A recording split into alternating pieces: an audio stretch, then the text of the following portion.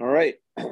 Welcome to Review the News. We got a very special episode, as always, when we have our dear friend Eduardas coming in from Vilnius, Lithuania. Obviously, this is a very unique episode as we've gone over some issues of Russia and Eastern Europe in general, and Eastern Europe's role overall in Europe within the last couple of years that Ed's been coming on. I think Ed, this is maybe your third or fourth appearance on the show, which we greatly appreciate. I know it's very early there in Vilnius, yeah, so we're here. We're just gonna chat with Ed, and try to get some insights on maybe Ed's hearing some different things than what's getting reported here in the United States and North America. Um, and with that being said, I guess the first question to Ed is, what's the sit rep? What is the big? Obviously, the invasion is a big story, but what is I would say, what is the big theme, or what is the message or kind of feeling going on in Lithuania right now? Due to the fact that Lithuania is a NATO country right now, and you're also extremely close. Well, you do border Russia, Kaliningrad, and kind of just take us through what's going on in Lithuania right now, if you would. Okay. Hey everyone. So I guess there is no need to try to describe what's happening in Ukraine right now. I'm constantly checking my phone. I'm constantly checking news. So Kiev is still standing. Kiev is still being defended. And in terms of what is the feeling and the situation in Lithuania, or just one small correction, we have a long border with Russia now because Belarus no longer exists. It was never fully a sovereign country, but now it's Russian occupational forces are in Belarus. Belarus is taking part in aggression against Ukraine, even though they had quite a good relationship with both. Lukashenko had a very good relationship actually with both previous President Poroshenko and current President Zelensky, and they had a lot of economic ties, trade, and so on and so forth. But Belarus is no longer a factor. So we not only have a border with Kaliningrad, we also have a long border with Belarus, which was recently being used as a means to harass us by pushing illegal immigrants from the Middle East to Lithuania.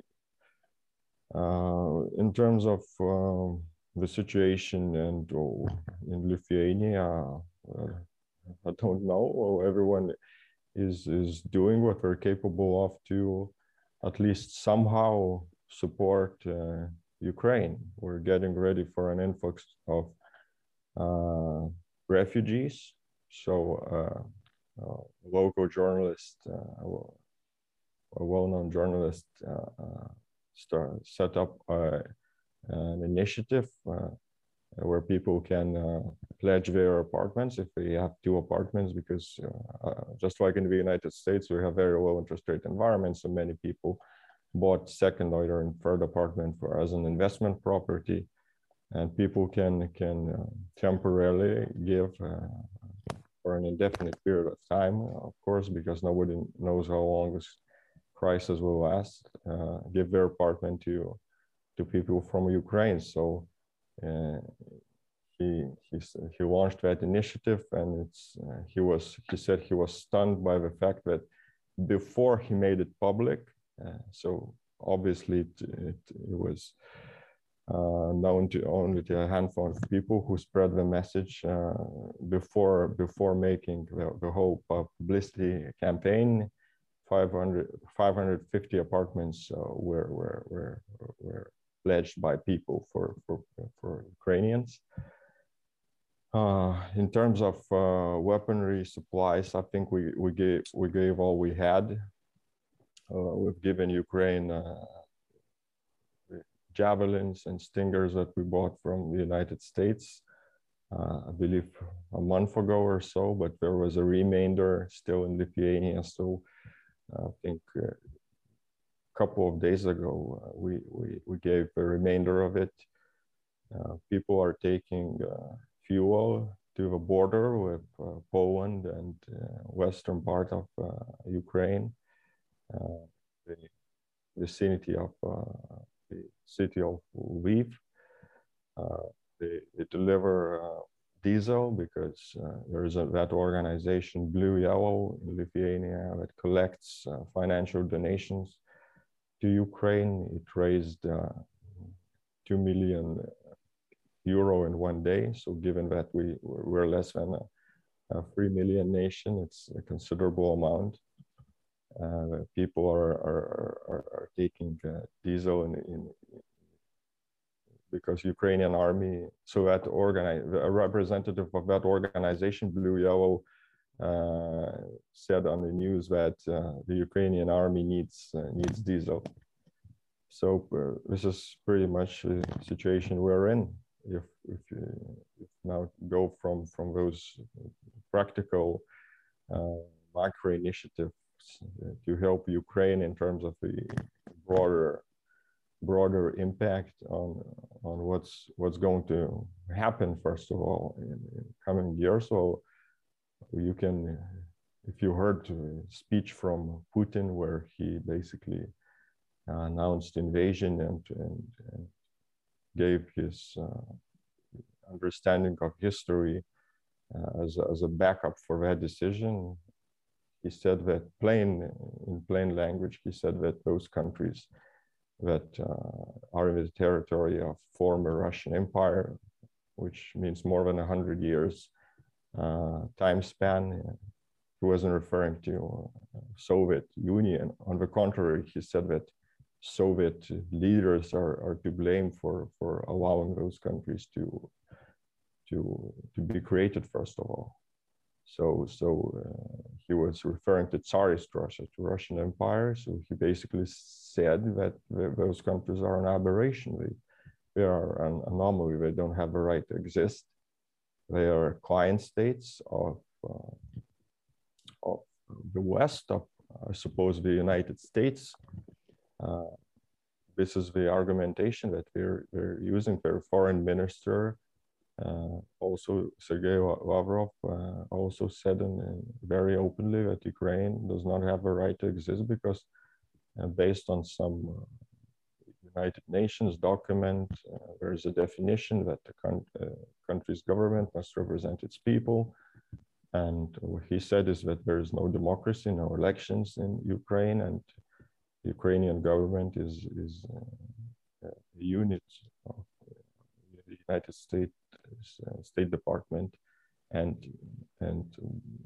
based on his interpretation of the Charter of the United Nations, this country does not have the right to exist. And what struck me personally is that if you go back in 2014 and listen to Putin's speech after the annexation of Crimea, so in that speech, his tone was conciliatory because he was in an unknown territory as head of state. It was the first time that he formally annexed on our territory. So that speech sounded like, I don't know how to describe it, but his tone was conciliatory. He tried to explain that the Sevastopol city on the Crimea Peninsula is sacred to Russian hearts. He said that the majority of population are Russians, that he could not live with the idea that when Ukraine joins NATO, Russian troops who are stationed there will be guests on the peninsula. He even said that NATO troops are wonderful guys, so we will invite them for their common military drills, but we want them to be guests, not our troops to be guests. So, you know, it was a stark contrast to his speech, to his more recent speech, where he was aggressive, defiant, and he sounded like a bully who was trying to pick up a fight. And obviously he foresaw that neither the European Union nor the United States will be capable on agreeing on meaningful sanctions. And he was right. There were things that he wasn't right about at all. I think we will cover them later in our conversation, and those relate to the resistance that Ukrainian nation is putting up. But overall, the situation is that I think we will have those liberators liberating us from the West and trying to impose their order and their style of democracy here. And my best guess is 4 to 5 years. Of course, those sanctions will bite to some extent. It will drain his financial reserve, which is around 600 billion United States dollars. He will recapitalize banks. He will hoard another reserve while we are building windmills and solar panels on our roofs. He will easily rebuild the reserve, and he will do what he said he is going to do, is liberate Eastern Europe from fascist drug addicts running our countries. At this point, I don't think that Russia cares about someone believing what they say. I mean, they're just openly making fun and deriding Western leaders, you know, with their arguments that they're using to back up their actions. It's nothing else but deriding everyone who opposes UN. And why wouldn't he? I mean, we all learn from our past experiences. So that's what we taught Putin to make fun of us as first of all, as a European Union, because we are the ones who would naturally be preoccupied with what's happening here in Europe. So you cannot expect the United States to always go first and do the most in terms of sanctions. I think that Biden would have disconnected Russia from SWIFT, which would really bite, which would be not only bark but bite. It's a meaningful measure that would choke off Russian economy and prevent Russia from proceeding with its plans, which are now public. It's a good thing that it's now public. Everyone can hear that. And Biden, in his speech, in his statement where he announced sanctions, he also referred to that to Putin's to that part of Putin's speech where he said that the whole territory is historical Russian empire. And by the way, what was the year that Alaska was sold by the Tsar to the United States? I think it was 1860 something. No, 18. What that was under William H. Sword. Yep, 2 years. Ollie. 18. Was that before? That was during the Civil War. Oh, anyway, but Putin expressed his grievances that Russia was being ripped off, and and that basically emergence of those countries is how everyone else deceived and robbed Russia. So I guess Alaska also falls in that category.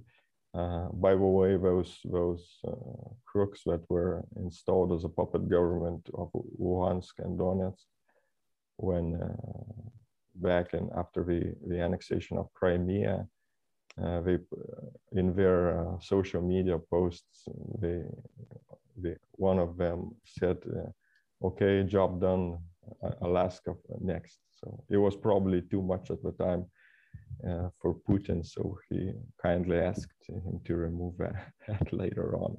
That just reveals you were thinking. Just to set the record straight, it was 1867. Yeah, so 18. Okay, right. So after the Civil War. Okay. Yeah. Okay, so how far Putin will go depends on how weak we are, and we are incredibly weak as the European Union, as the West. We basically, in those richest, in broader terms, if you try to understand what is behind our weakness, it's, I think, the main reason is that we do not appreciate what we have. I wouldn't say that it's the case in Lithuania, but in those like really wealthy, rich countries like Germany and France and especially the United States, there's that new trend of hating their country for many reasons. All of those reasons being bogus reasons, like, you know, we are destroying the planet. We are a capitalist, corporatist state, or our history is a history of oppression of women, or America was built on the blood, with the blood of Native Americans, and it's coming not only from the left, it's coming from the right as well. It's an incredible scope, like, oh, it's someone imposing a vaccine mandate, so Canada is now a fascist dictatorship. And I listen to that and I think, oh my God, you guys have never lived a difficult life, have you? I mean, you have never really had real problems. That's the problem with Western societies, that they don't know what they're talking about when they're saying that they're now a fascist dictatorship, or election was stolen and it was a Bolshevik revolution, or it's stupid beyond belief. And when you hate your institutions, when you hate your companies, your businesses, your police, your intelligence, when you make fun of them, when you deride them, I mean, why wouldn't others do that as well? Oh, by the way, and in a couple of words on United States intelligence agencies, I mean, shout out to them, an incredible job. I have never seen anything like that. So that's like NBA in basketball. They collected every piece of data. They, in a preventive manner, warned what's going to happen. I'm sure that the Russians were making that movie about how Ukrainians struck a civil quarter with their missiles in those breakaway republics, maybe even in Russia, or about how they found a grave and excavated remains of genocide victims, but your intelligence made all of that look stupid, and incredible job done by them. Just perfection of what this type of institution can do, and basically as a result, Russia invaded with no reason, and not that they need a reason, but still, you know, wonderful job done by your institutions. Something to be proud of. So I think I've kind of made my intro. If you have your own thoughts or questions, or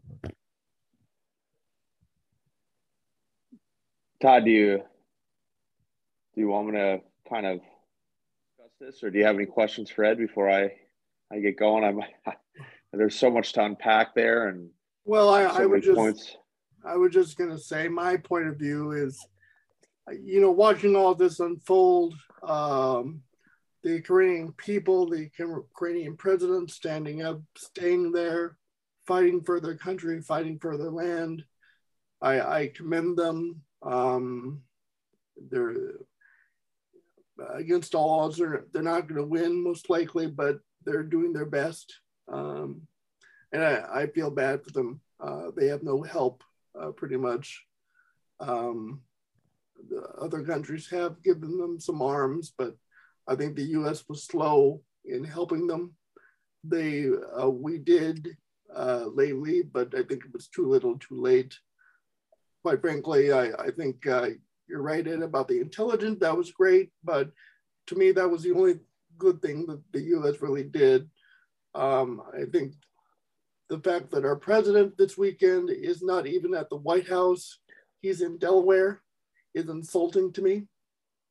The world is at war. He should be on top of it. I think we're following it more than he does sometimes.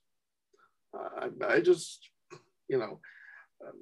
obviously, I didn't expect the U.S. or NATO to have any troops on the ground, but at least I was hoping that we would give them some more arms or whatnot, or do whatever we could for them, because Putin's just gonna go in there, try to take the president out and just in front of the world, just make a statement. I do think that he's kind of,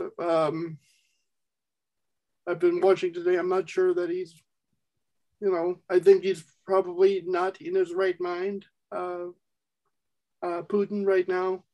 It's just, his speeches are rambling. He's doing what he wants to do. He doesn't care about the consequences. Most military experts are saying he's doing the something that would have the most cost to his military, but he doesn't care about that. He just wants the country, and it's a lot to unpack there, just like both of you are saying. So, Ger, I'll give you the floor. Yeah, I mean, a good observation of Putin's rumblings, as you put it. So there are many things to be sad about, but what really I find somewhat encouraging, the fact that his latest appeal to to Ukrainian military it just shows that he's delusional. Maybe he's being fed misinformation, and he really lives in a parallel reality. So in his latest address to Ukrainian military, he said, "Lay your arms, put down your arms. You're being ruled by fascist drug addicts." Zelensky, whose grandfather fought Nazis and who is Jewish, is a drug addict, Nazi. I mean, that image of Putin as a cold, far-sighted, ruthless leader, it's collapsing because he sees what's happening. By the way, the spokesman of the Russian military, I forgot his name, just yesterday said that there are no losses on the Russian side, there are no casualties on the Russian side, and you have all of those pictures and video of burned bodies of Russian troops laying on highways and on fields of Ukraine. They are they're out of touch with reality completely. I'm not sure what will be the consequences of that. That may be more blood, more massacre, or perhaps that's first signs of their weakness. But you're right, Todd. You can really notice from his statements that something, well, many things are wrong with this guy, but he's losing it. He's losing ground because you know, appealing to someone to put down their weapons. Have you seen the Snake Island incident where Ukrainian border guards, knowing full well that they're gonna die within seconds, told the Russian ship to go fuck itself? In Russian it's a bit different, but it's even stronger than go fuck yourself. So he's delusional.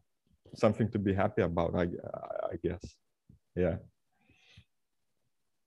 And as for arms supplies, yeah, I think maybe everyone could have done more. I heard that Poland is delivering much more significant amount of weapons to Ukraine. But as for the United States, at least you allowed us to hand them over our javelins and stingers, which Germany did not allow to do. We've purchased a number of those, though not sure what it's called, self-propelling. It looks like a tank. It's howitzer, I think, from Germany, but according to those contracts, purchase agreement signs, you cannot give them to anyone else, to other country, unless the seller agrees. So Germany did not agree. So Germany is the you know, old Germany Molotov-Ribbentrop Pact. It looks a bit more, you know, democratic and civilized, but its actions are good old actions when they just divided Eastern Europe with the Soviet Union and basically started the World War II as allies, and only after we decapitated Poland, they turned against each other. But that was a war started by a coalition of Soviet Russia and Germany. So again, I don't want to be like, I don't want to exaggerate it. I don't want to be overly dramatic today in the morning, but just imagine how it will, this fact, because it's a public fact, just imagine how it will look in history books in 10 or 20 or 50 years. The fact that Germany did not even, it didn't help Ukraine to defend itself, but it did not allow other countries to do that. That's shameful, and expecting someone from another continent to do more when a country that is like several hundred kilometers away from Ukraine is behaving in that way. It's not the way everything should be happening those days.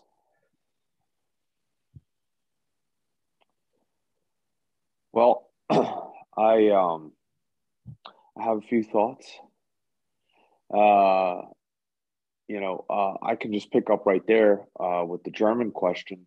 How does it feel to have? I think you've got a occupation of German troops in Lithuania right now under NATO.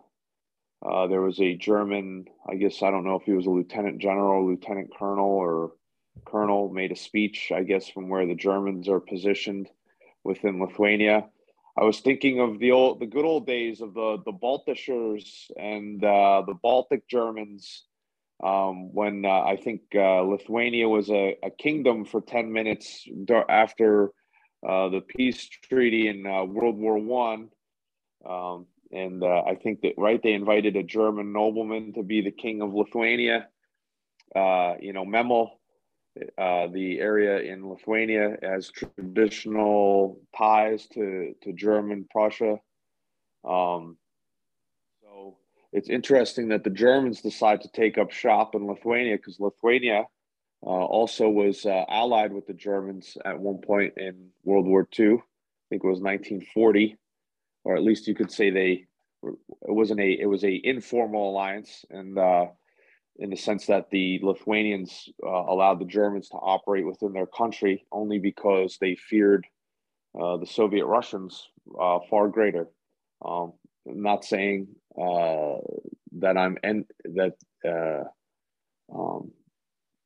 that the Lithuanians really had a choice in that matter, kind of similar to Finland, where the Finns were allied with the Germans, especially after the phony war and the Finnish Russian war.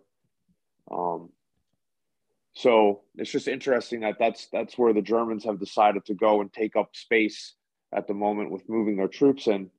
The thing that concerns me is Poland and Lithuania are now abetting, arming Ukraine as NATO countries, drawing NATO ever so closer to the conflict. And once Article 4 is triggered, all allies are obligated to then join into the conflict. And so when I see Polish military vehicles moving ammunition over into the Ukraine across the border, it's concerning to me, because I think the Polish, the Lithuanians, the Estonians, the Latvians all live in a fantasy world where they think the United States, France, Britain are going to come sweeping in to the rescue once again, not learning previous historical lessons where the British helped sell Poland to the Soviets by not declaring war on the Soviet Union when they also invaded Poland in 1939, only declaring war on Germany because everyone like Churchill and Franklin Roosevelt were courting Stalin. And the reason why Stalin was able to survive the war was the amount of money that Franklin Delano Roosevelt gave to the Russians.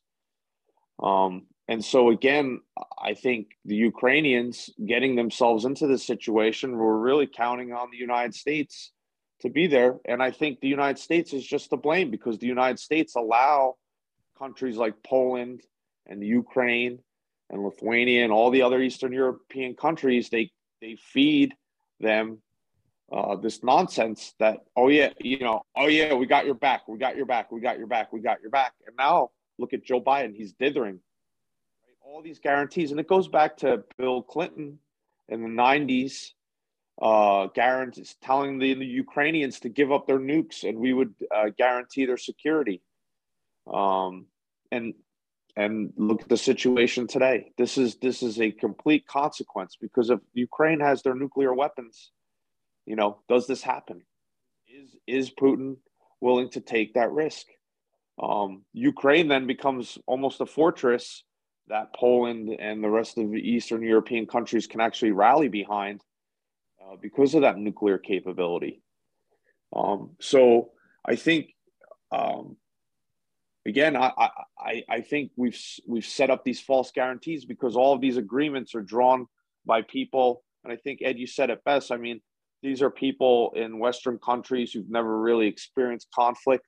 They go to Harvard, Yale, Oxford, and they like to have conferences, and they're academics, and they live in London and New York City and Washington, D.C. They're what we call the elite, right? And whether the three of us die out on some road somewhere, fighting these wars that they've drawn up in some sort of academic setting, it really is meaningless to them. So goading the Ukrainians into, because I have to believe that once Zelensky saw the Russians putting 130,000 troops on the border, I have to believe one of his military guys was like, yo, you need to call up your reservists. Yet he didn't. And my sinking suspicion is that he reached out to the quote unquote ally countries and they were like, don't do it. It'll be provocative. But instead of really getting his country ready to be defensible, he kind of sat there waiting and hoping that the United States would come to the rescue. And we have a senile gerontocracy that runs our country in the moment. And they were never going to get that kind of support. We have very naive people that run all of, you brought up before the fact that in Western society, we're critical and distrust our institutions. Absolutely. And I'm one of them. I'm one of those people. I absolutely distrust the institutions and I'm extremely critical. You had in our own country, Department of Justice declare that people who wanted to see curriculum changed in schools were domestic terrorists. Okay. And not only that, and it wasn't hyperbole that someone got on a stage and said, I'm a lawyer from the Department of Justice and these people are acting like domestic terrorists. This was written policy. That they would be treated and investigated as domestic terrorists because they didn't want critical race theory taught to their kids. So the same people that are labeling Americans, everyday Americans, as domestic terrorists, well, you're damn right, Ed. We don't care for our institutions anymore in the country because they're wielded against us for whatever reasons, whether you believe in the World Economic Forum's idea of the Great Reset, or it's just elites pursuing policies that are counter to their people in their own country. So at the same time, you're goading countries like the Ukraine to fight Russia, whether Russia or the Ukraine, regardless of who's right or who's wrong. And again, I'm talking from an American perspective, right? No one's going to support it. No one's going to want to fight it. No one's going to want to be a part of it. And no one really cares what happens 6,000 miles away when inflation is starting to create. And you're right. We've never had runaway inflation. We're not going to be Argentina. We've never had, drastic food shortages. But if people react the way to certain foreign situations right now, based on the fact that gas has gone up $2, then if we were to ever get into one of those critical situations where there was runaway inflation or something like that, forget it. So I think, I feel for the Ukrainian people, especially because it's always the people, the regular people that have to suffer the consequences of the elite, of the people who wanted to play games. And whether or not Putin is right or wrong, and him, going in and having a conflict here, from where I sit, I have to sit and at least kind of analyze why he would do something like that, or why he felt he was goaded into something like that. Because I have to believe, as much as we like to make fun of the Russians as crazy Ivan, I have to think that Putin knew at least partially, the ramifications of what he was going to do in terms of the complete, shutdown. Right? They're being sanctioned. They're going to get cut off from finance. So, I mean, I have to wonder. I mean, obviously, he, or at least his cadre of the Russian elite, felt a threat large enough that they would be willing to launch a war, because he still has to sell that to his populace. I can't believe that after all these years, the Russian people would blindly go along. And I know I've seen some protests and things in St. Petersburg and things of that nature. But I mean, and I'm sure maybe if it lasts, maybe the reality is if it lasts 6 months and Russia occupies Ukraine, maybe the Russian people just say, okay, we've had enough. Maybe in Moscow and St. Petersburg, because if your entire army is out occupying another country, How do you oppress, the regular people, right? I mean, and maybe they can, maybe they have those kind of institutions that can do that. Maybe the FSB or other institutions, the Ministry of State Security, will do that. And I don't know. That I don't know. So the other thing is, you gave credit to the intelligence agency. I wanted to chuckle a little bit because these intelligence agencies complete a dossier. They give it to Joe Biden. Joe Biden shows it to the Chinese, and the Chinese take it and they give it to the Russians, because this guy does not understand one iota of world policy. And the only reason why our elites are concerned about what is happening in the Ukraine is because they do all their money laundering through it. You have the president's son who made millions of dollars through Burisma. You have many politicians that have business dealings in the Ukraine, in the United States. And it is unfortunate. And here's the thing. While I think Vladimir Putin's aggression can be called into question, a clock is right twice a day. And I think some of the things that Putin accuses the Ukraine of doing is true, in respect to being a client state of the West. And that's it is.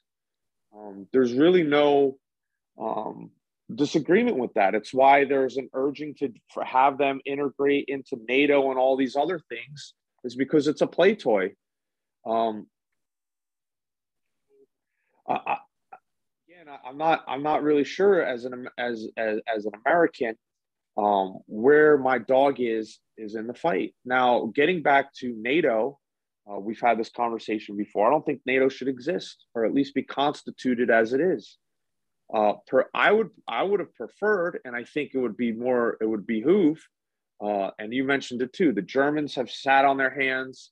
I'm not really sure what the French and the British are doing. I know everyone's making TikTok videos and they have hashtags and they're doing all the usual, everybody, we need to feel concerned for the Ukraine. But really, if I was, and I put this on Poland, because I see Poland more of a leader in that region as a free country. I think Poland and some of the former Warsaw Pact countries should create their own military alliance, their own regional security team. They should integrate all their militaries. I know Lithuania has a small amount of population, but integrate the Baltic states and create a buffer, because really the only people who are going to defend Ukraine are the Ukrainians. The only people who are going to defend Lithuania are the Lithuanians, and the only people who are going to defend Poland are the Poles. Because every time they trust the West, they get sold out by the West. And, I think that would be a better regional policy, because every time countries in Eastern Europe try to integrate with the West, it's always an afterthought, and they're never given the full respect, and they're never treated with dignity. Look, I'm not a Putin apologist. I'm not a big fan of the Russians. I understand, that they are that they're far from a democracy, or whatever you want to call it. And I kind of I even question the idea of what exactly is a democracy in reality anyway. But I know the Russians aren't like the great people. I'm not one of these people who've totally bought into Putin's totally right about this. He needs to go and do what he needs to do. I don't know if I'm 100% on board with that. But I do know that the U.S. and the West have given Eastern Europe false hope. And Eastern Europe, you brought it up. You said the West hasn't suffered, right? Putin's not bombing Paris right now. Certainly not bombing New York City. He's not bombing Washington, D.C. He's fighting and bombing in the Ukraine, right? And the Ukrainians are suffering that. And you being on the border, Again, Latvia, Estonia being so close. Latvia is in trouble, right? Because I think 50% of their population is Russian, or pretty high population is Russian, or was formerly Russian. You know, and I have one more thing. This is a little bit more off the wall, but Putin made the territorial claim to the Ukraine. The instant response shouldn't have been like, no, that's bad, you can't do that. The instant response should have been a counterclaim that Kaliningrad was illegally annexed in 1945, and it needs to go back to, even though we're not big fans of them either, it needs to go back to Germany. I mean, if I wanted to play Putin's game, I would have said, okay, yeah, that's fine. You want to take, okay, well, you will, Soviet Union illegally annexed that thing, and now we're taking your Baltic seaport. I would have moved troops right into the Kaliningrad. As soon as he crossed the Ukrainian border, I would have had a joint European, and we would have occupied Kaliningrad and said, look, you're bringing up historical about the Ukraine. We're bringing up that was Königsberg. We're bringing up historical things. What do you want? I would give Galicia back to Poland. I'd move Poland over past the Curzon line. If I was Poland, I'd say, look, hey, you want to go back to history? Let's start. I mean, that's how you meet a guy like that. Counter aggression. This idea, again, and I think you hit the nail on the head, is the West is extremely weak, and it's our own doing. And that's why the people that you would normally have willing to fight for you in the West are not. They're not going to do it. And in America, especially after Afghanistan, after that whole thing, disaster, after 20 years, and within 2 weeks, the Taliban, who you got rid of 20 years ago, are running the country again. You're not going to convince the American people that this is worth fighting for. It's just not going to happen. So I know I've said a lot there. Ed, anything? I saw you laughing. I know we have these great discussions that, I don't know what else. I know. Again, I'm sitting here in the States, and anything I can do to not be involved, that's what I want to do. And I hope that doesn't come across as callous or not caring, but I just feel like there's too much going on domestically in my country. I think there was improprieties in the election in 2020. Trump was impeached over a phone call about Ukraine, even though Trump turned around and gave Ukraine the largest amount of military aid Ukraine ever received from the United States. And so as an American, I'm sitting here, I see all that. I'm like, to put it bluntly, I don't give a fuck. I just don't. Because to me, it's all a game. Sorry, guy, for interrupting. I think your microphone is unstable because you go very, very silent at times. Could you keep it like more closer to you? Well, anyway, I'll stop there, and I'm sure there's tons of stuff you can pick apart. So have at it. Yeah. So as you said multiple things. I don't even know where to start. Frankly, my slight problem with you is that I'm not sure I entirely understand your point at times. You throw those multiple ideas. I kind of have the understanding of your general approach, but I'm not sure. At the same time, I'm not entirely sure I do. Well, to start with, because you made a statement, made a claim about that Baltic countries and Poland live in some fantasy world. So we really don't. And I mean, the very idea that Article 5 is ironclad is it's, countries help each other, and they help each other fend off aggressors, like in this case, Ukraine, because they have a willingness to do so. They have their politicians, their populations, their military forces, they have willingness to do so. And there is, I guess, it's also a necessity to help each other when when you're geographically close and when you share common history and when you understand what Ukraine is going through. So Article 5 is just a couple of sentences, just words on a piece of paper.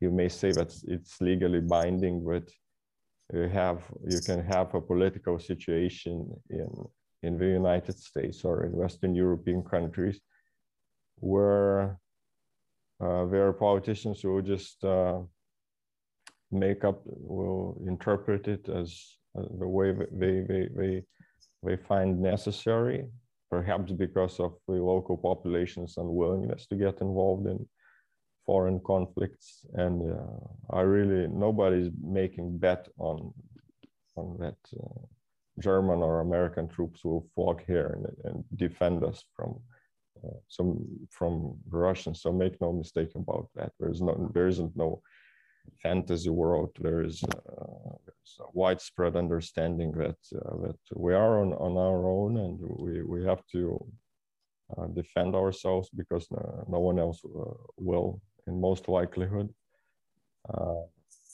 I like to talk in percentages because I'm a finance guy. So what is to answer a question, what is the likelihood that we would receive military, like boots on the ground type military support from the rest of NATO countries? I think maybe it's more than 50%, 55% yes versus 45% no, but 45% no is clearly beyond the comfort zone. I think that the pose would help us in case. It depends on what Putin's strategy will be, because we are a corridor between the mainland Russia and Kaliningrad. So we are in a strategic situation where we'll be the first target of their next military venture. But he will probably not concentrate just on Lithuania. He would try to he would invade all 3 Baltic countries and maybe even Poland at once. But even if he doesn't, I think that we would get a lot of support from Poland, because obviously Poland would understand that they are the next.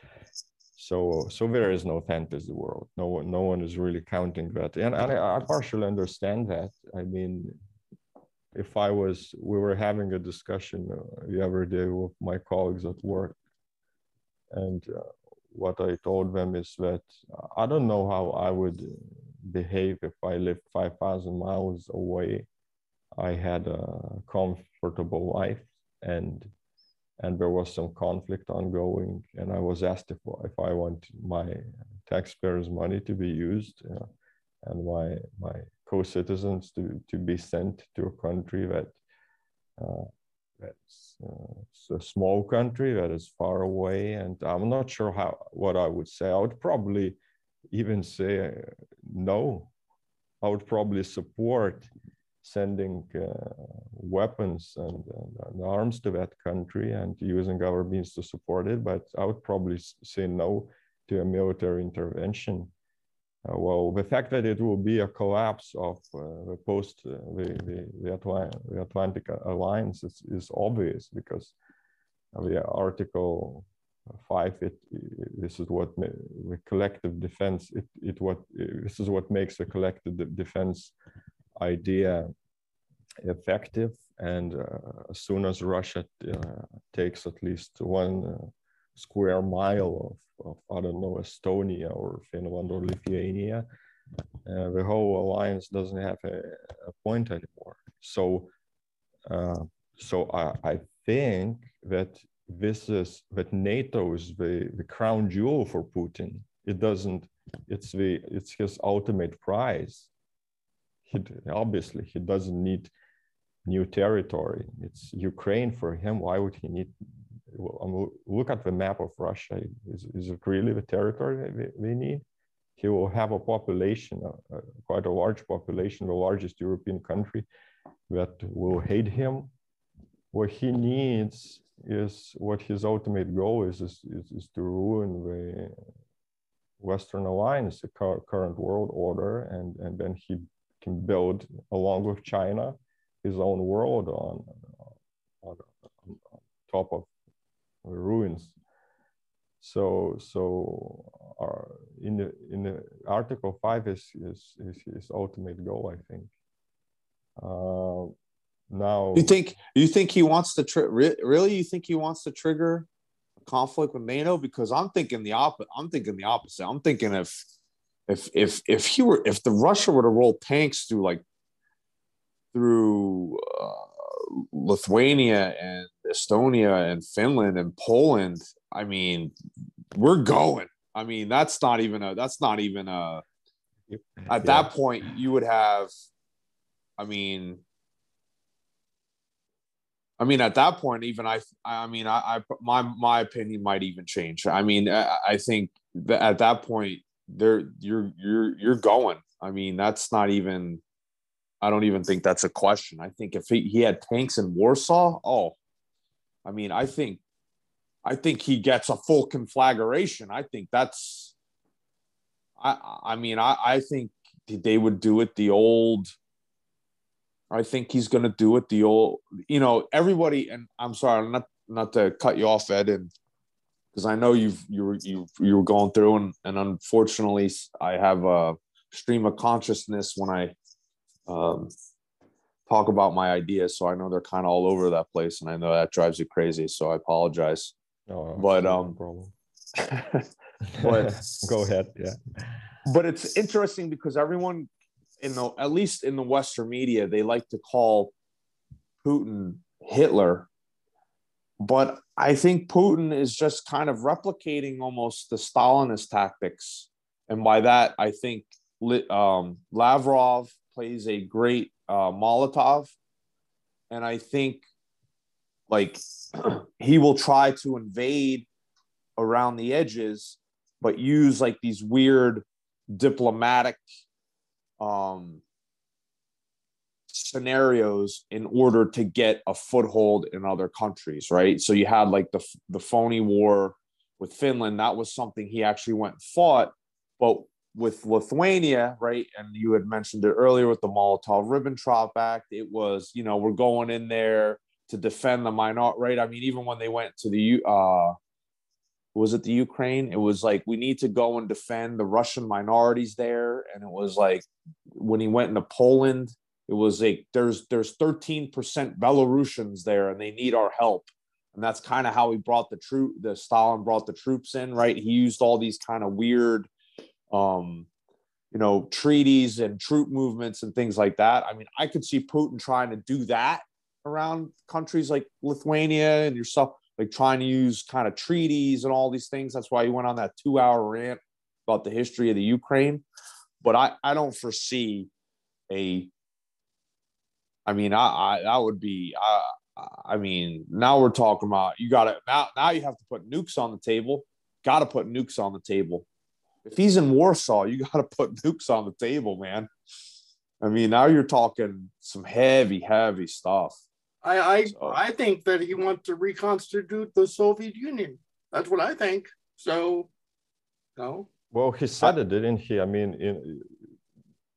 in his speech, you can read the transcript in English. So, I really suggest you do that. And he said it in plain language. And have you seen going back to what you said, Gary, about that he has his own justifications for his actions in terms of being threatened, which is rubbish.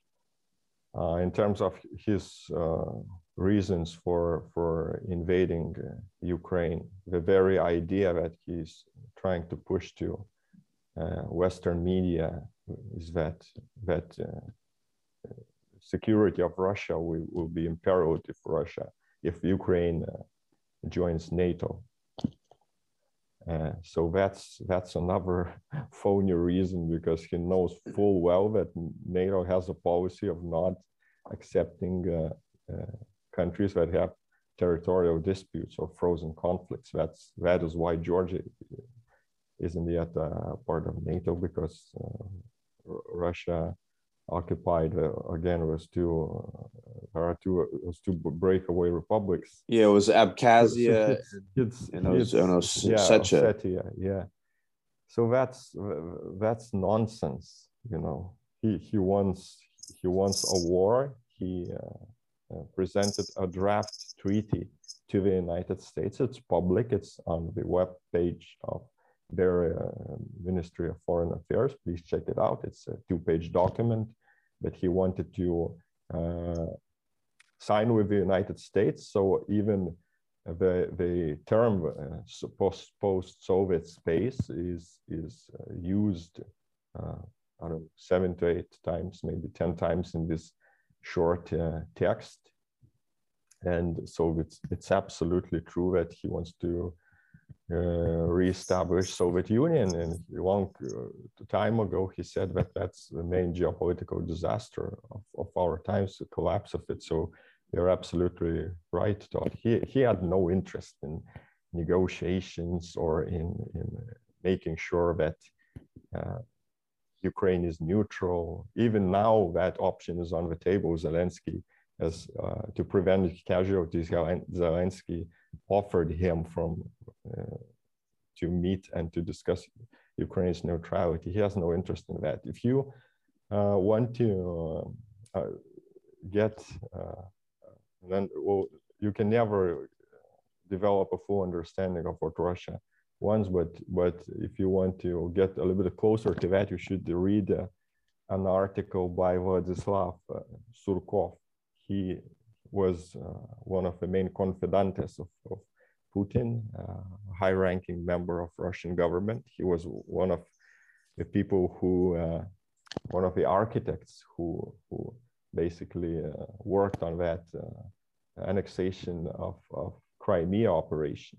And later, he fell out of favor with Putin. He was demoted. It's not like they became enemies, no, but he doesn't occupy any meaningful position in the current Russian government. He's now in academia, and he's has published some articles. So I've read his latest article, where I was really surprised about how he's being frank and open about Russia's foreign policy. So the idea of that article is that for Russia to expand, I don't know what you call that in English. We call it law of physics. Yeah, I think it's law of nature in English, right?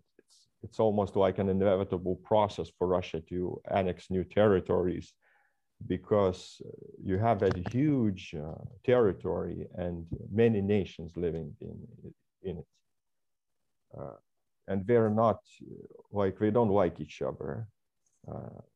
Ethnic Russians they hate Caucasian countries. They hate the fact that enormous amounts of money is being transferred to guys like Kadyrov to keep their populations from rising up against the central government, something that has happened in the past a number of times. And you have huge social tensions because the country cannot develop peacefully, it cannot be innovative, it cannot develop their economy, it cannot create added value. It's overly dependent on natural resources. It does not produce anything, it does not export anything. And those inner social tensions, they're kind of extrapolated to their foreign policy, where autocratic leaders, in order to quell those tensions and to draw people's attentions away from what is going inside of the country, they wage a foreign war and they annex a new territory. So that was Surkov's the main takeaway of yeah.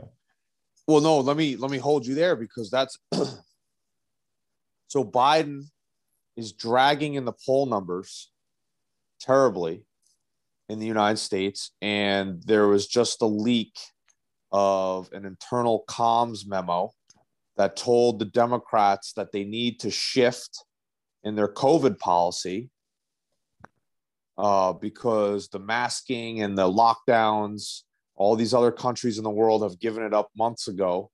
And the United States, there are states in the United States that are what we call blue states, democratic states, that are holding on to dear life to these mask mandates, these gubernatorial emergency powers. And Biden, still walks up to the podium with the mask on, even though he's got 17 vaccines and all this other stuff, right? Total ridiculous about COVID, over the top. Now I know we've disagreed on COVID before, but really, to me, it's just over the top. And so they're changing their COVID policy. And the other thing that people have said, that Biden needs to get people to start looking elsewhere from his poor domestic policy. We have inflation, we have gas prices rising, we're having meat shortages because of the supply chain crunch that they're still can't fix here. And they're saying that's why Biden is all in on keeping this Ukraine-Russia thing in the forefront, especially in the American news media, going into the 2022 congressional elections, because the Democrats are being predicted right now, and Todd can back me up on this, about being blown out. And it's the same argument that guy's given about Putin, about internal ethnic things. It's the same thing they're saying about Biden. Biden just nominated a black woman for the Supreme Court justice today because it's all about this ethnic social justice nonsense. And while he derides whites as being white supremacists, racists, all these things, on the other hand, if conflict were to happen, and this is why people don't want Poland sending ammunition, because who's going to get pulled to fight in the country, whether people like it or not? The United States majority population is still white. Most of the people that go fight in the armed services are white. There's a large Hispanic contingent now. But these are the same things that are being said about Biden that gentleman is saying about Putin. And I guess my follow-up question to you is, okay, let's say Putin does take Ukraine. Let's say he gets Zelensky and he, I don't know, throws him in jail or executes him or whatever he does. How does Putin plan on ruling the Ukraine? How does he plan on integrating gobbling up the entire Ukraine into Russia? I'm assuming he's just going to use old Soviet infrastructure and things of that nature. I don't know, what is the end state? What is the end? Let's say Putin does everything that Putin wants, right? He gets what he wants. He gets the entire country of Ukraine. How does he govern it? Because that was the United States problem in Iraq. That was the United States problem in Afghanistan. And yeah, again, I guess our strategies were different, and what we were trying to do, you could argue, was different. I would say it was very imperial, just like Russian, maybe of a different flavor. But running those countries when you're despised is extremely difficult. I think 20 years of Afghanistan has just proven that again to the world. So my question to you then, I guess, is what is Putin's end game? How would he govern and run the Ukraine? Yeah, okay, but I can answer that question, but I have a suggestion. We have limited time, so let's concentrate on Ukraine and what's happening here. Let's not get into too much into your internal politics and your grievances about mask policies. And I partly I get that. I won't. But I was just trying to make that point, right? I don't think that's a reasonable comparison between Putin and I don't idolize Biden. Far from that. I think he's weak, and I don't think he's a good leader. But I don't think he's anything close to Putin. And I mean, yes, I think there's a relation to what I said at the very beginning of our conversation, is that we are being too critical towards our political elite, towards our even when you mentioned Harvard Washington and New York and Princeton. It sounds, from you, it sounds a bit resentful. I think that those are great cities, those are great universities. You should be proud of it and not sound as if it is something to be ashamed of. And I don't think, whatever Biden's reasons are, I don't think he's anything close to Putin. Now, to answer your question, what is Putin's endgame? Well, he will install a puppet government. He will have military bases all over the country, and it's going to be, you know, just like the way it was in the Soviet Union. You would have all those territories, those nations, with no economic development, with rundown infrastructure, and why would he care? I mean, I don't really understand. I'm not even sure I understand what you mean by that. What is his end game? Well, I have a point. I would say that it's different now, because if you get a taste of freedom as a people, I think it's harder to suppress them. I think now you're going to have just citizens doing incursions and all that stuff, and it's going to be very difficult to rule them if you're Putin, in my opinion, and it's going to take a lot of resources, and it's going to be very painful for Russia to occupy the country. You know, I think it was different 30 years ago with the Soviet Union, but now I think it's, since they've had that experience, I think it is a little bit different. It is different, and I absolutely agree with you that it will have a huge cost. But Putin has showed on numerous occasions that he does not care about costs. So you have a desolate territory with people barely surviving on a subsistence level.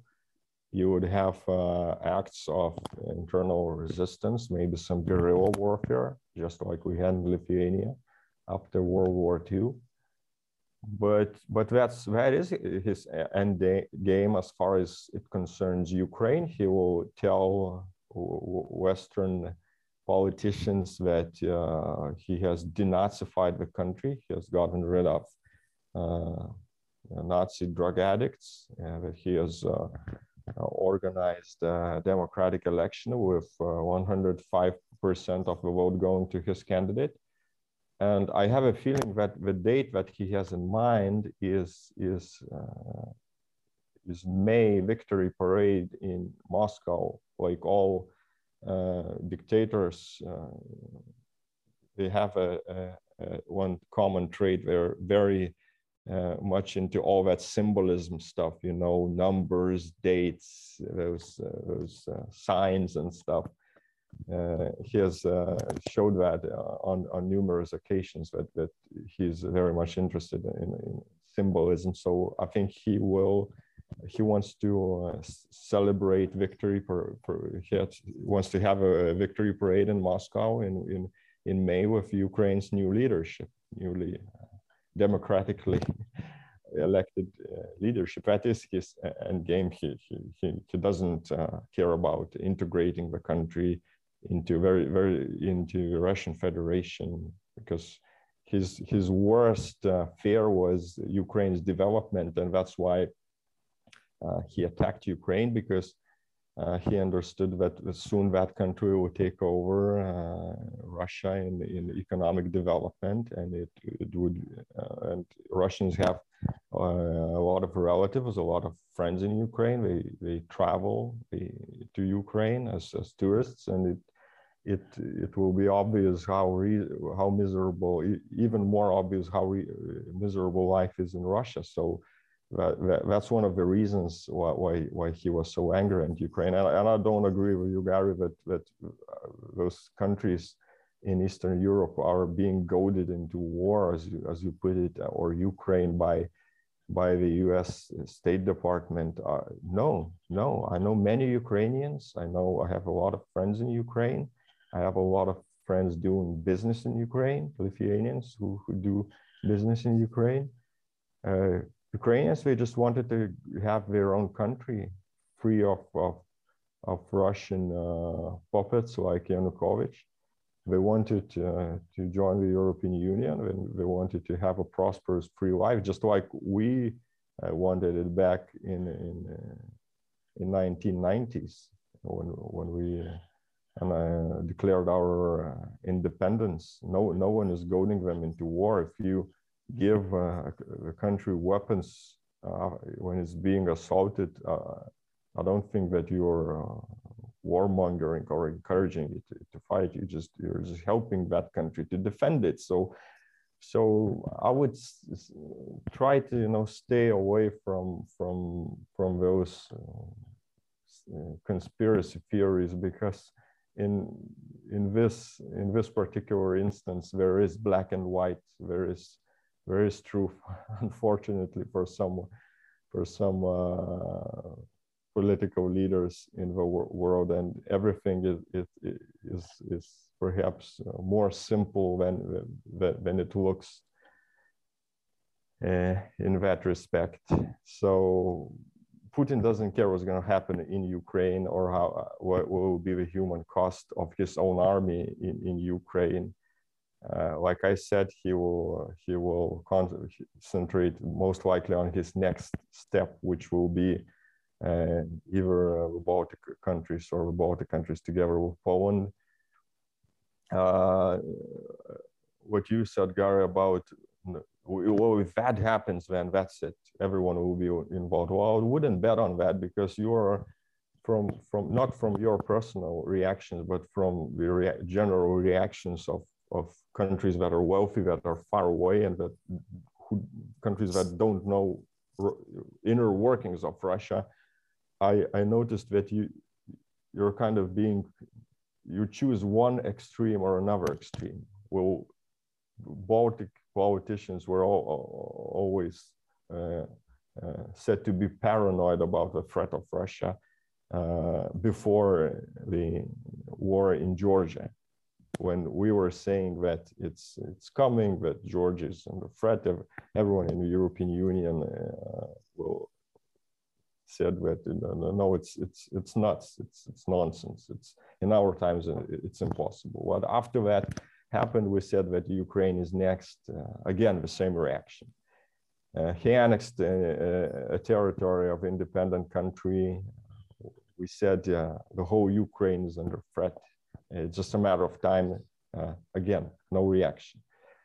And now you're kind of saying that the opposite. You jump to another extreme. Now you're saying that, oh, but if that's the Baltics or Poland, then yeah, everyone is in. No, absolutely not.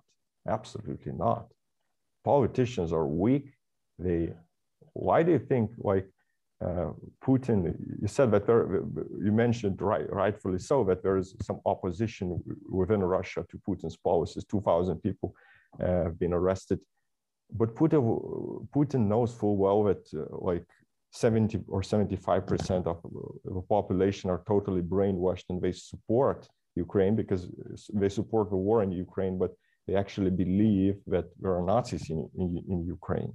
So politicians, they do their job in terms of checking opinion poll and surveys, and that information is on his table. So will be the information on the mood of the local population when it comes to deciding whether to go to the Baltics or to Poland, and whether to defend it. And the deciding factor that will affect the decision whether to go or to not to go will definitely not be some document, no matter how important it is, looking strategically, looking long term. It will be the internal political situation. It will be who's in charge. It will be what is the opinion of the local population, and if there will be another reason to invade, like he will make another phony reason. Well, I agree with you. I agree with you. I'll finish. So he will probably say that there are Nazis killing local Russians, and if you try to if the Western countries electorate, if Western countries populations will be willing to accept it and to believe in it and to probably think that, like you said, Putin has his own reasons that are legitimate, then the people who represent them, local politicians, they will also take into account when making the decision whether to send troops or not. I think another aspect of the context for the decision to be made is the economic situation, right? Let's say you have a recession, right, in the United States. You mentioned your situation with inflation. Maybe you have hyperinflation. That can happen, right? Western countries have an incredibly high level of debt. That's a threat to the financial stability. So there are many factors at play. And if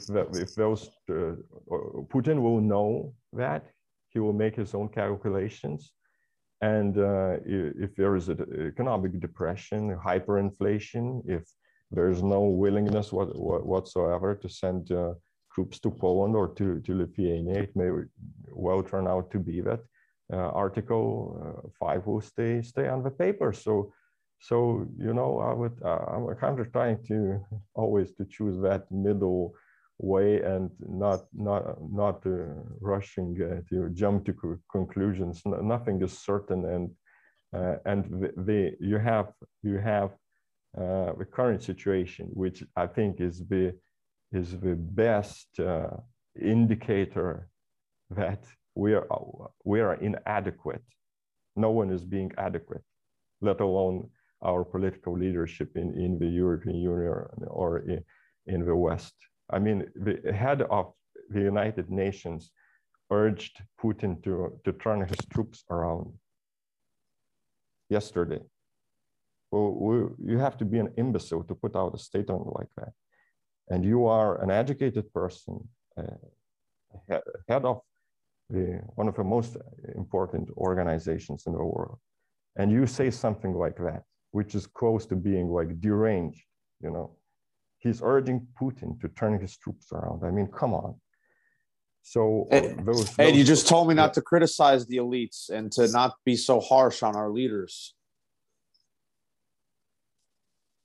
No, I mean, overall, I don't think that our elites in Western societies are all corrupt and rotten, and that they are somehow that their interests are inherently opposite to that of the rest of the population. I don't believe that. I think that there is too much drama in that statement, and I know that the Bolsheviks pushed through this narrative to basically did what they wanted to do in Russia before the revolution. I think that we all have our flaws, and there are some competent politicians, there are some incompetent politicians, there are some corrupt businessmen, but I don't believe in that narrative that bad elites and good rest of the population. I don't buy that. It doesn't mean that elites can be absolutely incompetent and out of touch with reality. Far from that, because this is what we see happening. And that's, by the way, the stark contrast with the business world. You rarely have, if someone like Gutierrez ran a company, it would go belly up in a matter of one day. So you don't have that in the business world, but somehow in public service and in bureaucracy, you have amazing level of incompetence and naivety. So yeah, so sorry for speaking too long. I guess what I wanted to say with in regards to your statement was you were saying something about Sorry, just one more example before I forget about the elites. Yes, you have that overpaid imbecile bureaucrat who is urging to turn the troops around. But I sent you a picture of the dinner before, just I think it was hours before the beginning of Russian invasion, with brothers Klitschko, with boxers, right? Right. Heavyweight champions of the world. So they're also elite. They are successful businessmen. Their net worth is, I'm not sure, but I guess it's definitely very, very, very wealthy people.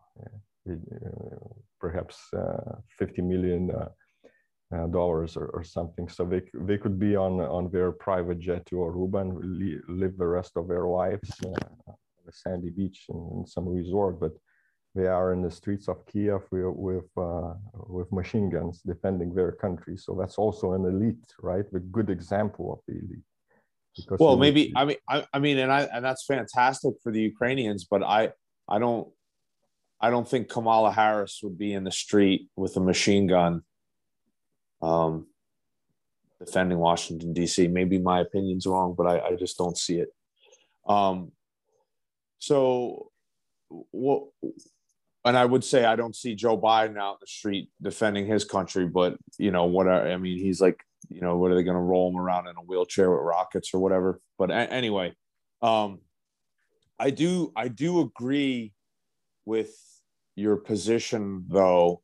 If a NATO member was invaded by the Russian military and nobody really did anything, I think that would be, I agree with you. I think that would be extremely catastrophic. I think that would be that would be it. I mean, that would be, really, really, really, I mean, it's really hard for me to even try to imagine what the world would look like if that were to happen, because that's how far crazy I think it is. And the fact that But well, do you agree with me?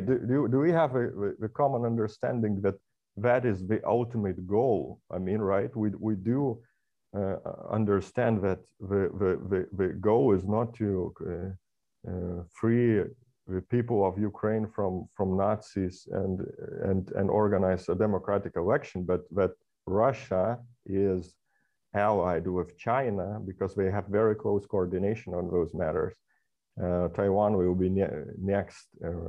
China is currently supporting Russia in its annexation of Crimea, not formally, but they coordinated their master plan of how to what to do in coordinated manner just before the Winter Olympics when Putin went there. So it's an effort to change the current world order.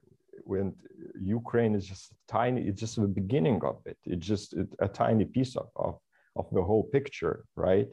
So that is why there is no effort whatsoever from the Russian side to negotiate or to sit at the table and to agree on something. And that draft treaty that was presented to the United States, it's a document that is a proof of that there is no reasonable effort from the part of Russia to solve problems. Well, I don't really understand even what the problem is, but are we on the same page? Do we agree that that Russia's and China's plan is just the beginning of the implementation of that plan, that the occupation of Ukraine is not the goal, right? Or do you have a different view on that?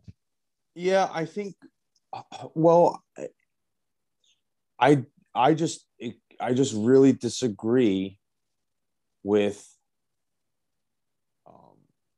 the fact that Russia and China are putting a proactive plan together. I think they're taking advantage in a reactive manner to the weakness of the West, like anybody else, like anyone else would take advantage, right? And I think they'll go as far as they can go until the pushback happens. But I also am concerned that the entire West's policy was, and these things come to an end, right? You had basically what you're telling me is that all of Richard Nixon and Henry Kissinger's work of getting the Soviet Union and China to split and not work collaboratively anymore. You're saying though that's over, that China and Russia now are back together. Absolutely, yes. What I find really interesting is that all of the traditional enemies now are all pals with each other. So you have Russia, Turkey, China, okay? And I want to know what drove that there. And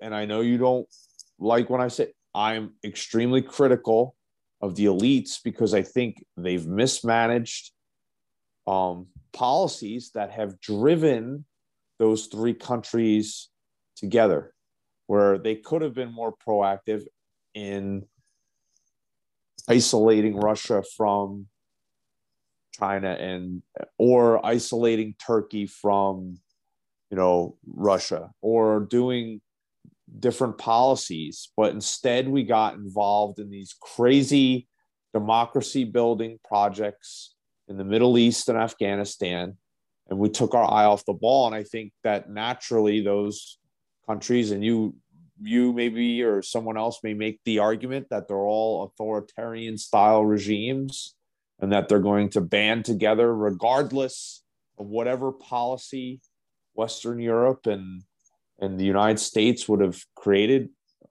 But I would disagree with that. But I think I do believe, I would agree with you in the sense that, yeah, Russia and China are absolutely going to try to get their foot in the door. And if they have an opportunity to remake the world order in their favor, yeah, they're going to do that. And if we allow them to here's the thing. It's no different than when we financed the Soviet Union during World War II that helped create the behemoth of that empire. We're doing the same thing as Americans to the Chinese.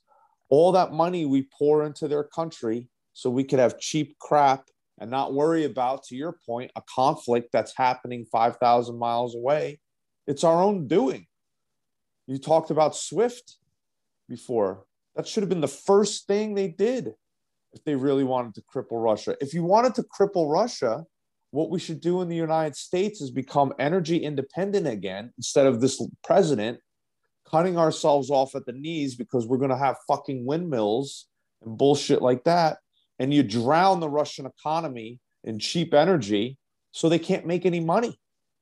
And you can do these other things, but nobody wants to really do it because, to me, Ed, and this is where we depart, I really think they're nefarious. I really don't think they want it, because I see these answers. They're so clear to me that with things you could do against Russia, things you could do against China would be very, like, delisting Chinese companies that aren't transparent on the New York Stock Exchange, making energy extremely cheap and affordable, and shipping natural gas or whatever over to Europe with friendly deals, because the Europeans are our allies and we have tons of natural gas in this country that we could give to them. But we don't do that. And my question is why? Because of Russia and China are these great threats, and we should be isolating them and stopping them from doing these things, especially as an American from the United States perspective. Maybe Western European or Eastern European countries don't have those valves that they can turn to affect that. Maybe, to your point, I think Lithuanians and countries like that are brilliant, right? They have to play they got to do the dance, right? They're doing the dance because they've got a couple great powers they got to deal with, right? They could get swamped at any moment. So they got to do a dance. And I understand if countries like Lithuania and Ukraine and other things may have kind of a in and out policy just in order to do the best they can for their people. I get that. But from the United States perspective, there's very simple and easy things we could do to really crush those countries without using any war making or anything like that. We don't. And my question is why? And it's because I think people have their hands in the pot, and they rather, again, where we disagree. I think the elites are about cashing in. They're really not concerned about the people. We don't have any Vladimir Klitschko's that are going to go stand on a street and fight anybody. I mean, you'd get, Ed, if you said that, and if you flew to the United States and said that in a room full of those people, they'd laugh you out of the room. They'd laugh you out. They expect good old boys from Iowa to show up and do the fighting, just like if we go into war in Ukraine, that's who they are expecting to go do the fighting, not their kids. They're not expecting their kids to go over there. So yeah, to your point, I applaud the Ukrainian people, and I applaud the Lithuanian people that are billionaires, that are standing in the street. But that esprit de corps, or that what is that? The French word for, like the love of one's nation and virtue and things like that. In here in the United States, and I know you don't want to get into domestic politics, but it ties in, because our domestic policy ties into our foreign policy, is that they call people who are patriots or patriotic, who love the United States, who love the symbols of the United States, right? They call them, bad people in this country. And those patriots and patriotic people are the ones that join the military, that go off into these foreign places to defend democracies. And you're just not going to have that. So I mean, I think I agree with you. I think to recap my agreements, right? I agree with you that that Putin and Xi have plans that probably don't include us. Probably don't even include their own people. I agree with you. I think there's a huge problem there, but I'm sitting here scratching my head, wondering why we're not doing those things. And the Germans, be damned. The Germans are killing their own. They're killing their own economy. I don't know why. I don't know why the response would be like the Germans talk Joe Biden out of putting sanctions on Russia, taking them out of SWIFT. Like, who cares?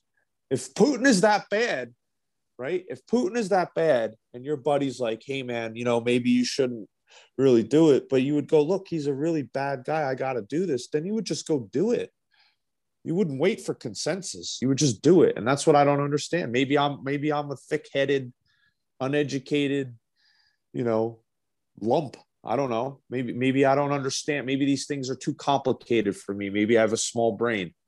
But I don't understand. I don't understand. Maybe I am a tinfoil hat wearing conspiracy theorist. I don't know. I don't know what to tell you. Now you're being overly critical towards yourself. First it was Harvard and the elite, and now it's you. No, stop. It's a good question as to why we're not doing things that would still be a game changer, and that, like you said, should have been done after the annexation of Crimea, because an obvious red line was crossed.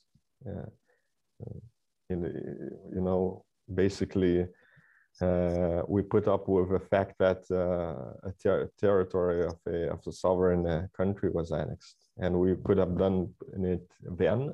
And there was a proposal, a very clear proposal. It was among the options in Brussels to impose this sanction, and probably we would have averted the situation that we have today in Ukraine, and we haven't. We have unthinkable happening, and we're still not doing that.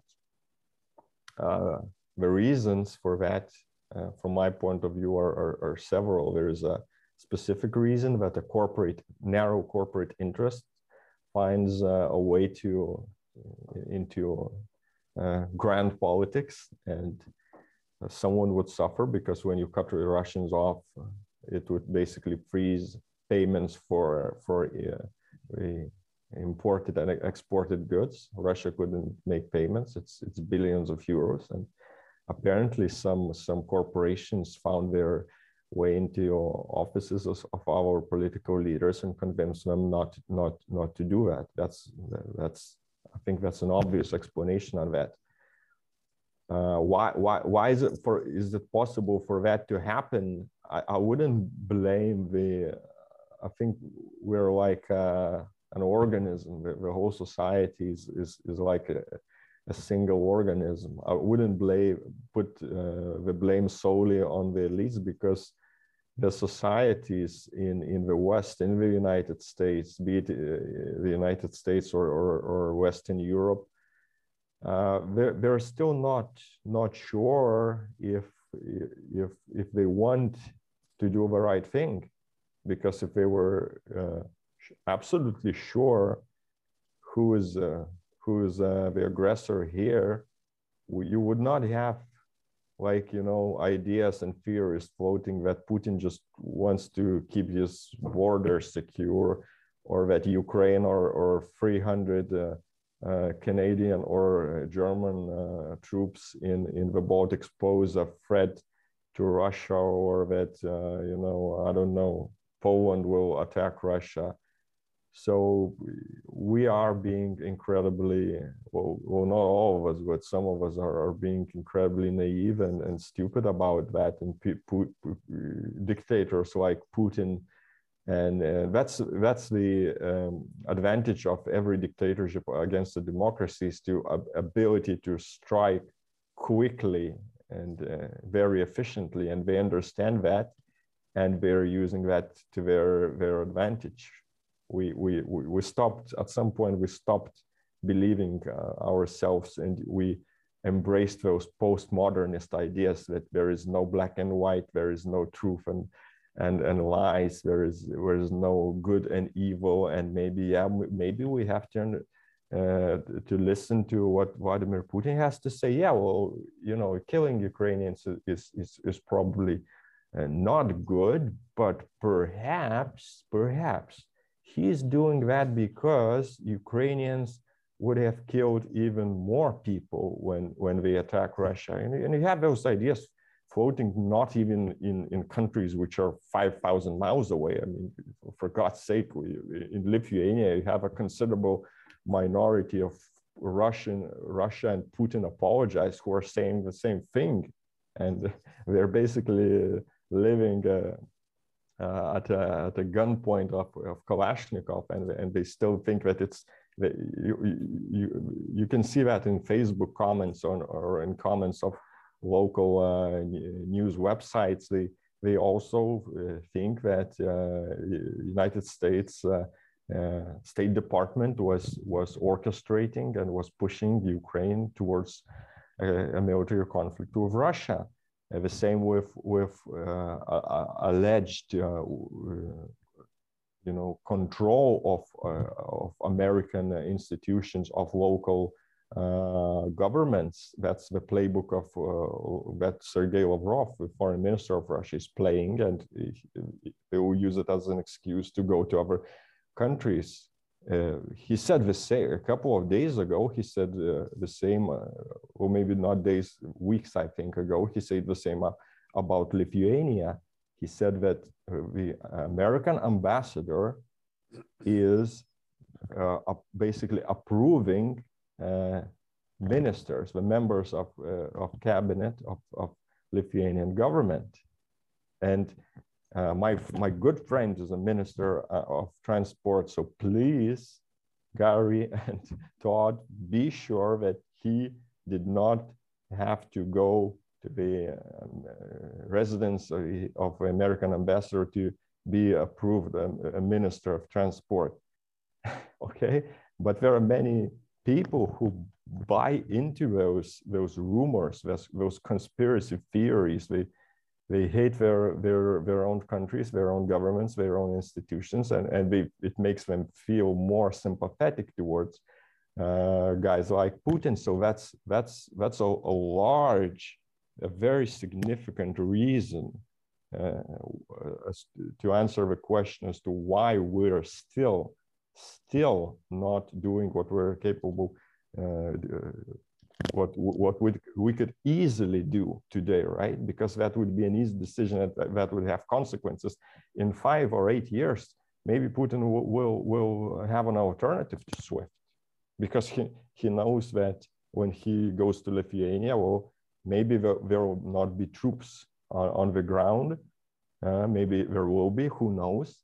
But by then, I assume that even Germany and France and Italy, even they would be ready to cut him off.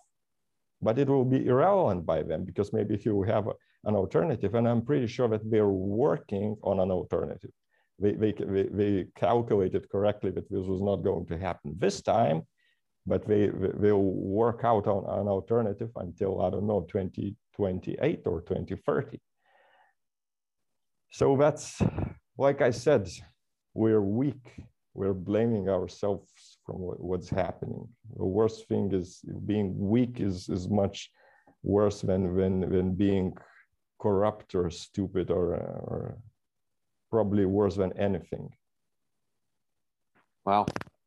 Well, Ed, I know you're short for time.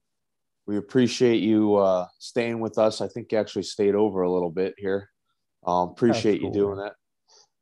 We love having you on. We want you to be safe. And we're really hoping that, good men rise to these leadership positions and are able to make, I think, some non-military decisions, at least from my country's perspective. There's some non-military decisions they could make, which is, opening the spigots, allowing the, Keystone Pipeline, all those things, make ourselves energy efficient, and then allowing us to export plenty of energy to our allies or the countries we're friendly with good trade relations, to be a counterweight.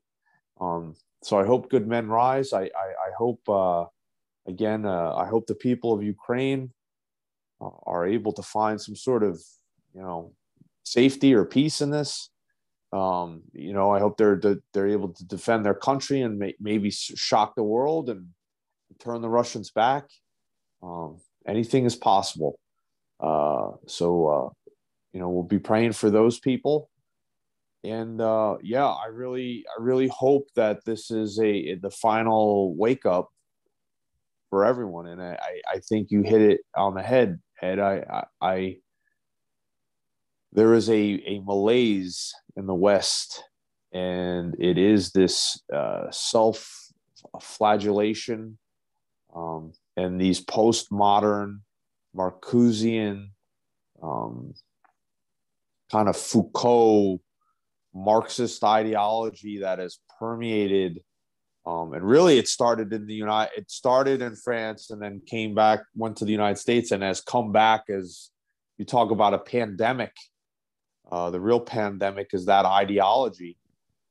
Forget about any virus or anything. So, hopefully that pandemic will also end, and that will really secure the freedom of people. So, again, thank you, Ed. I really appreciate you tonight for us, your early morning. Stay safe in Vilnius. Please keep us posted. Hope to have you on again in the near future here to get an update. Hopefully next time we talk, the situation on the ground has changed more to be more favorable. So thank you very much, Ed.